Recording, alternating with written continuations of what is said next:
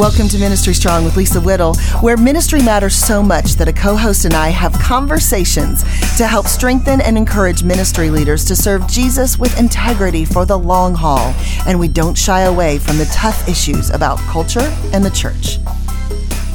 Well, this is why I wanted to do this show, and I told you a little bit of this off air, but I wanted to say this so the listeners can hear it, because we have thousands of people in the church who have been abused in the church, and more than we might think at the hands of a spiritual authority figure or on the church clock.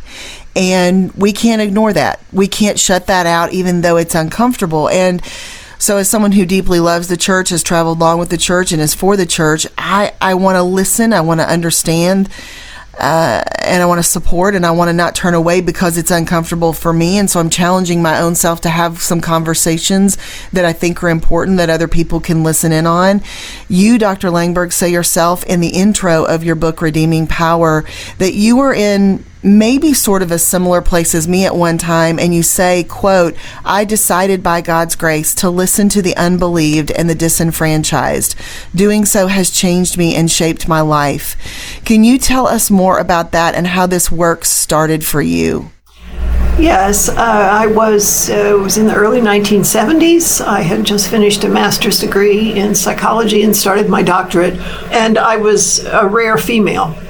The field was largely male at the time, and I was the only female in my doctoral program. I was seeing Vietnam vets, just because it was at that time, and I was seeing a lot of women because I was female, and they came to me for help. Certainly not because I knew what I was doing. I was a baby in the field, but they felt safer talking to a woman. And so I began to hear very masked statements that I certainly began to learn meant things about sexual abuse and rape and domestic abuse. And one of the first ones was from a young college girl with blonde hair down to her waist. And at some point in a session, she took that hair and threw it over her face so I could not see her. And she said, "My father used to do weird things to me." And I didn't know what she meant. My father never was weird. Yeah. You know, and he was a man of great integrity and for whom I had much respect. And so I didn't know how to interpret that, and she didn't want to tell me. Right. So it took a long time for her to be able to do that little by little. And then there were several other women, and I went to a supervisor because there were no books, there was no training. We didn't use the word trauma in the field yet. Post-traumatic stress disorder was not a diagnosis until 1980. So this is 8 years before that. So I'm working with Vietnam vets who are traumatized, only they're not. Because it's not a word. And I'm working with women who are traumatized. And what I began to realize was they all had the same symptoms. So I knew there was something. I mean, the females hadn't been to war, literally. And at that point, to my knowledge, the vets had not been sexually abused, which, of course, now I know better than that, too. But I was fascinated by the fact that they had the same experiences and symptoms and were all terrified to talk and expected to be shamed or disbelieved. And I went to a supervisor who told me not to believe them, the women, because they made stuff up like that up for attention. And that was somewhere in there when I'd heard from more than one female. I truly made the decision, I'm not going to listen to the supervisor, I'm going to listen to the women. Wow. I told them, I have no idea what you're talking about. I've never experienced anything you've alluded to. There's nothing in the books I can read for us to help us, but I would like to help. So I will listen and I will believe you if you have the courage to talk to me. And they did. Goodness. I'm so moved and emotional by what you're saying. And I believe what you're saying because I certainly am not a counselor and don't have your expertise and any of that. But I know even just in being a Bible teacher and hearing from women as you know, you teach the Bible and you go around and you write books and these things, you know, women tell you things, and they're remarkable in the most deep and guttural way, and that you don't forget them. They mark you, you know, and they're to be believed. Like, you know, how could you not believe them? That it would be ridiculous not to when you look in someone's eyes and you hear them, and your heart resonates with them, and your heart recognizes them as truth, you know, and I can only imagine as they sat there, you knowing what they were saying was true. You know, I've heard from people who say when difficult subjects like this come up, and I don't even know their motive, Dr. Langberg. Maybe I'm sure it's fear. I'm sure it's a weird protective mode of the church. I don't know. I don't even know. I'm not even going to try to guess. But I've heard from people who say when these kinds of subjects are brought up, they become harmful to the church somehow, or divisive to the church somehow. I don't know. What would you say to that kind of a thought process? That it's wrong. It is divisive to the church, but Jesus was divisive. I mean, the scripture says, you know, that at some point, you know, they went back and no more walked with him. And he is the truth. Yeah. So they walked away from truth because it disturbed their hearts, their minds, and their lives, and their systems. So it's the same thing today. It can be divisive to the church, but it is never harmful to speak the truth, because that's who he is.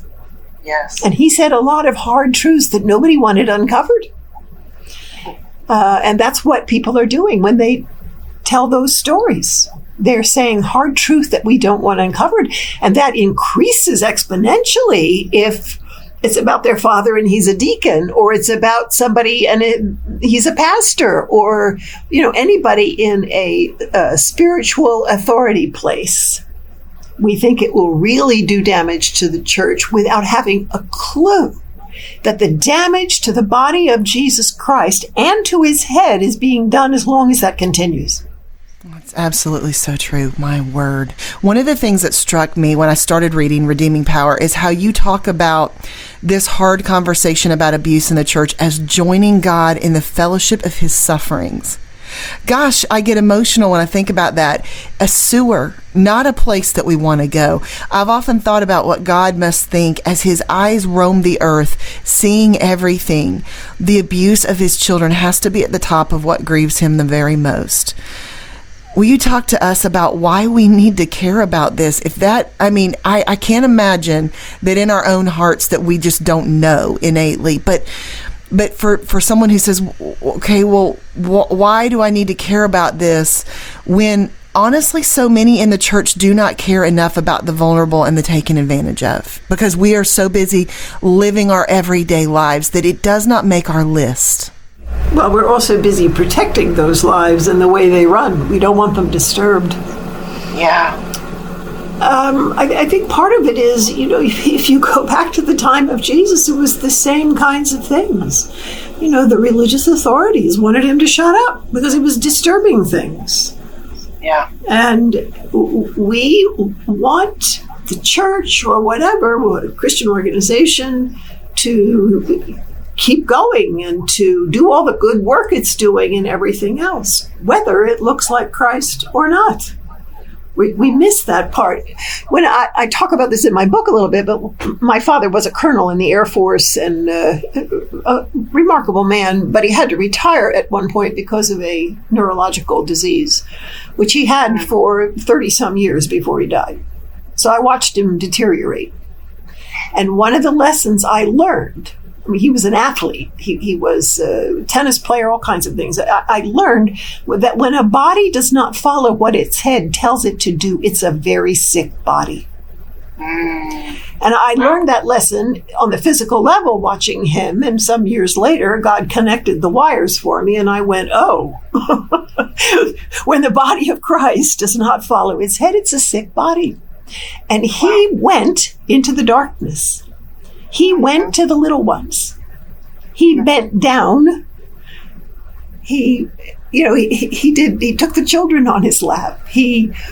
What he did with Mary Magdalene is amazing. What he did with the Samaritan woman, he broke all the rules.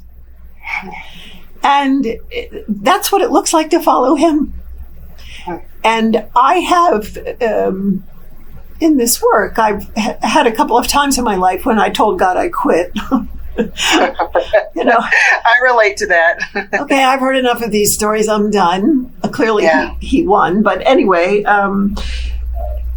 but part of that had to do with not knowing how to carry the evil. And not only that, but the evil and the darkness that was actually in this thing called the church. But what he taught me was, that's where I am. I am in the evil and the darkness, and I'm bringing light and truth. I mean, the cross is the flaming example of that. When you think of what that was really like and what it involved. And so if you want to follow me, you have to go where I go. So you don't have to do this work, but you will be backing up from me if you stop. Another thing I couldn't get past as I was reading was the thought about power. That's a major theme in your book, of course, but it's really important because even in things we consider small, I think this shows up, like what we call Christian celebrity. Nouwen calls it in his book, The Selfless Way of Christ, the lure of upward mobility, to be known and really to gain power. How does that pull in culture, and even the Christian culture, create a culture of abuse in the church? Well, part of it is that humans were meant to have power. I mean, we're created in the image of God, and he has all power. Yeah. So we are meant to have it. He said to Adam and Eve, go out there and rule and subdue the earth. Those are power words.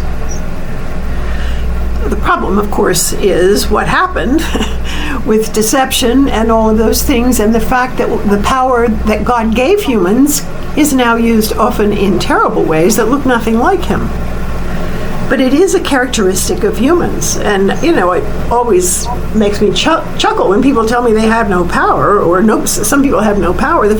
When you think of an infant you've just brought home from the hospital, and at 3 o'clock in the morning, that baby cries, and you may be exhausted and everything else, but 2 adults are going to jump out of bed at 3 o'clock in the morning. It's the capacity to influence. Unfortunately, it's gotten to be things that we hunger for that are temporary, and, whether it's money or status or followings and all of those things. But the fact is, it is the power to influence and invite and make changes. And that's the part that is like God. And so it's all twisted up, and where it gets really confusing for people is when it's in the church. Because what we think is, this is God's work. Therefore, we cannot tell this truth. Therefore, we have to protect this leader no matter what he or she is doing. And so we have confused the system, the organization, with the real Church of Christ, which is his body. And so we protect the system and end up not protecting the name of Christ, and certainly not protecting the vulnerable ones, because they get in the way. And they often got in his way, and he stopped. I was looking in the Gospels recently and just struck by how frequently in the Gospels, talking about what Jesus is doing and where he's going and everything, it says, and he saw. And seeing the crowd, he did. And he saw. He did not ever turn a blind eye. And that's what we're doing. That's what a cover-up is. We're turning blind eyes to wounded humans, because if the truth is told and we stand with them, our lives will be turned upside down, and the system that we love more than Christ will be preserved. You know, I write this in my new book, The Hard Good. There's a chapter I was telling you called Facing Uncomfortable Truth and Hard Conversations. And I say this, I'm convinced that one of the ways we can turn this thing around, talking about, you know, how people see believers, is to stop lashing out, stonewalling, and running away from conversations that make us uncomfortable, especially when we benefit from silencing them. God, forgive us. Is this one of those conversations we've benefited from silencing? Yes, because it has preserved the people in power that we want to stay there. It has preserved ourselves. It has preserved the systems that we're comfortable with that make us feel good. And so we worship the system, yes. Yeah. Absolutely. Money, fame, crowds, feel-good stuff. And it's all done in God's name. So it's very confusing to people, actually. Yes. Because they really do think and feel that if they expose the truth, they're damaging God.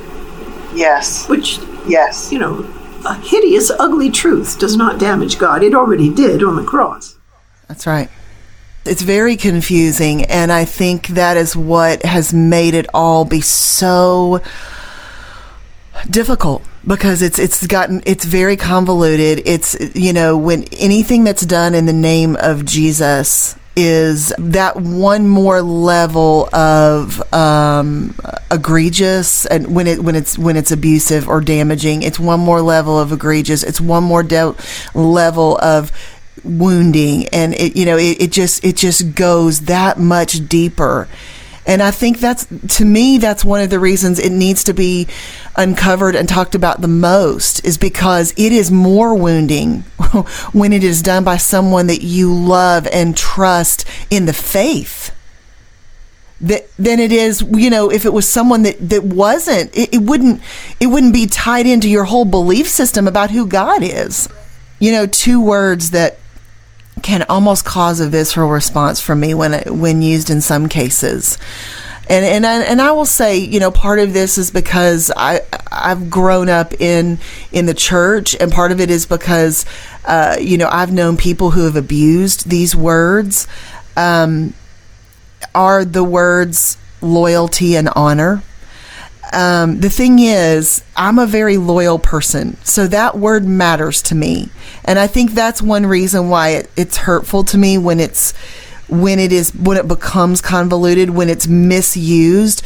What I've noticed is that those words are used against people, often people who are seen as loyal, for personal gain. And so sort of to expect loyalty of that person in authority at all costs, which is what you were talking about a minute, which is really about asking them to keep their secrets, often really damaging ones.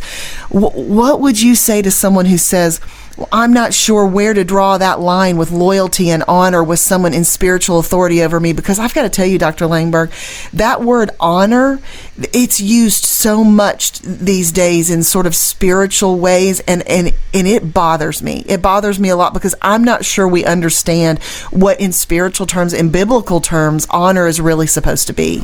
Well, I think part of what we've lost sight of is the difference between Jesus Christ and the people who call themselves Christians. And so the people who call themselves Christians, which includes you and me, are flawed. And we get seduced. And we can be deceitful. I mean, that's the core of all of this, is deception. It was the core from the beginning. And so it all gets merged together. And somehow, if I speak some of this truth and uncover it, I'm doing damage to God and his work. And that's not true. There is only one loyalty required, and that is to Christ. Right. And there is only one who is worthy of honor. And it isn't that we can't honor humans, I don't mean that, but it's a whole different kind of thing, and certainly a different level, and it is never someone who is infallible. That is actually so true. I think that is the point here. It is that honor that we are supposed to have for the one who is worthy. Only one, the only true one that we are supposed to honor at all costs, and we can do it with a sheer abandon, and there's no spin there, and there's no qualifications, and I love that about the Lord, that He's so trustworthy that I can give Him all of my honor, and I don't have to hold anything back. That it's not the same for humans. It's not supposed to be the same, and that any kind of human honor would be on a different level. And so, I would just dare say to anyone listening, if you hear from a teacher, if you hear from a spiritual authority who is pushing forth this message of honor, and you don't have a clear picture in their message that it's on a different level from the ultimate honor, and the unending honor that you're supposed to give the Lord Jesus Christ, then I would give pause to following that leader, because they're two different things. They are not the same, and they are not to be mixed together in some kind of mixing bowl. They are to be on different levels. So I appreciate you giving that difference there. You think about that just for a second. We tell children to honor their father, and that comes straight out of the Scripture. And that's a good thing. But what do you do if your father is raping you 3 times a week? So, and probably using that verse to tell the child it's okay. And so the thing that the Word of God did is become flesh. When words are not fleshed, you can't trust them. And so when people start talking about honor but are doing things that don't honor God, that is not the Word made flesh. It's the deceiver. Yes. Today, millions around the world are suffering as a result of violence, oppression, and extreme poverty. Sometimes this endless cycle of suffering can feel overwhelming. If you're like me, you want to bring an end to the suffering. As a follower of Jesus, you feel compelled to make a difference in our hurting world, and you want your church to be a part of the solution too. But sometimes it's hard to know exactly where to start and who to trust. That's why I'm excited to tell you about The Path from our friends at World Relief. The Path is a community of bold, compassionate people of faith who are committed to fighting against suffering and injustice in pursuit of lasting change by partnering with World Relief through their monthly gifts to World Relief. Whether it is a crisis in Ukraine, an earthquake in Haiti, or an influx of refugee arrivals from Afghanistan, you can trust that the Path community is already there, responding with the love of Jesus alongside you and your church. Thanks to the monthly support from the Path community, World Relief is making a difference around the world, and you and your church can be a part of it. Join the Path community of monthly givers by visiting worldrelief.org/ministry strong. That's worldrelief.org/ministry strong. Be a part of the solution. Join the Path at worldrelief.org/ministry strong today. As a leader, do you ever feel like there's not enough of you to go around? Maybe you feel alone, or that you're too busy helping others to tend to your own needs. Do you ever wonder who you should talk to about your life? If so, I want to tell you about Anchored Hope and the excellent counseling available to you today. Anchored Hope brings care and counseling to ministry leaders like you, as well as the people you serve. They offer convenient and confidential virtual counseling with professionally trained and theologically educated counselors. Choose a counselor based on a specific issue, or contact the Anchored Hope team to ask for a recommendation based on your needs, or partner with them as a ministry and utilize their services as a helpful extension of your team. As a shepherd and leader, you have to have a place you can trust for your own help and healing. To explore counselors and schedule your first session, visit anchoredhope.co. If you use code MinistryStrong at sign up, you'll get 10% off all your sessions through 2023. Again, that's anchoredhope, HOPE.co. And don't forget to use code MinistryStrong when you register. Wow. That's really important. I hope someone heard that. I hope someone rewinds that and writes that down, because that's the tipping point. That's the difference. And that is crucial, goodness sakes.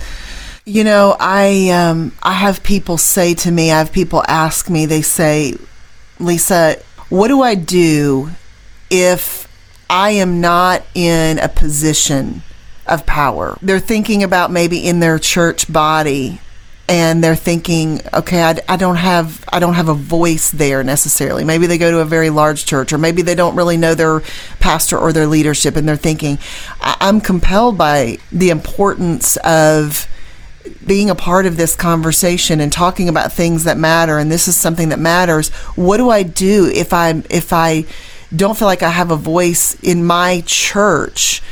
I'm just a person who sits in a chair or in a pew or whatever. What do I do? What would you say to that? Well, I would probably look at it from two angles. One is an examining angle. I mean, even if you go and aren't on any committees or don't go to any classes or anything like that, you sit next to people. How do you greet them? You know, you have the power of making them feel like they matter. Yes. In the way that you greet them. And follow up on that greeting another week when you see them, or ask them about their children or their job or whatever. It is the attention paid to someone who bears the image of God, who probably isn't important in the system either. So we all have the capacity to treat humans with dignity and to enter into their lives, sometimes in very superficial ways. Do you ever ask the woman who checks out your groceries what her life is like, or how she is, or how does she feel? Anything, just to acknowledge her personhood. It's not doesn't happen very often. Wow. So, everybody has power. I remember years ago, I was a kid, and somebody came to the house to deliver something, who was African American, and my mother went to the door, and you can just take the thing and say thank you, and then the person leaves. Well, she wasn't like that, so she went out on the porch and started talking to him and found out about his family and all that kind of stuff.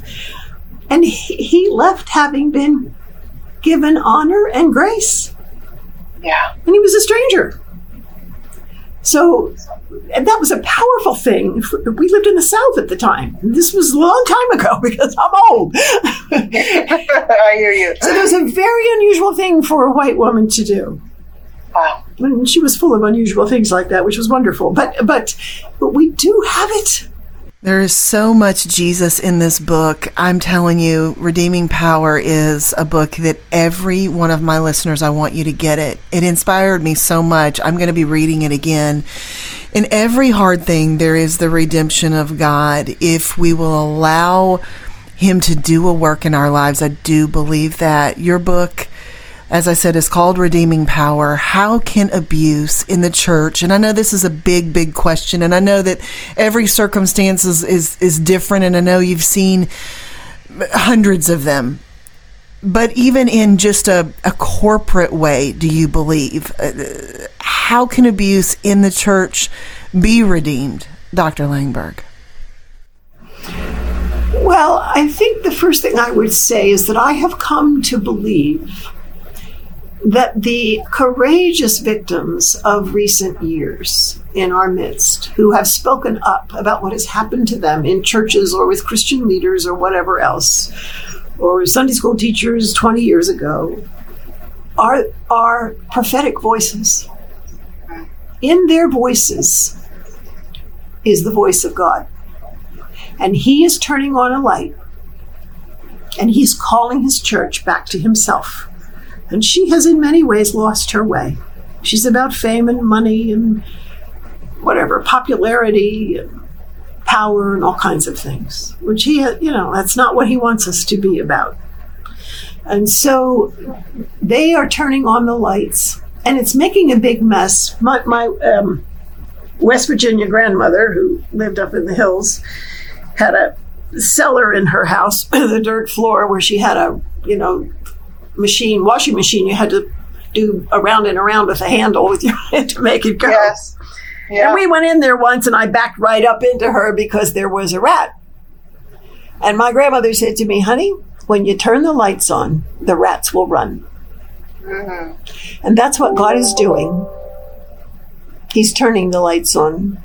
And when we cover it up, we're turning off his lights. And so the vulnerable ones who speak, whether it's about sexual abuse or rape or domestic violence or racism or you name it, the voice of God is in that message saying, stop, listen, stand in my light with these people. Look at yourself. Look at the world. Look at the leadership. I've called you to be like me. If we don't listen, God help us. Yes, that's exactly right.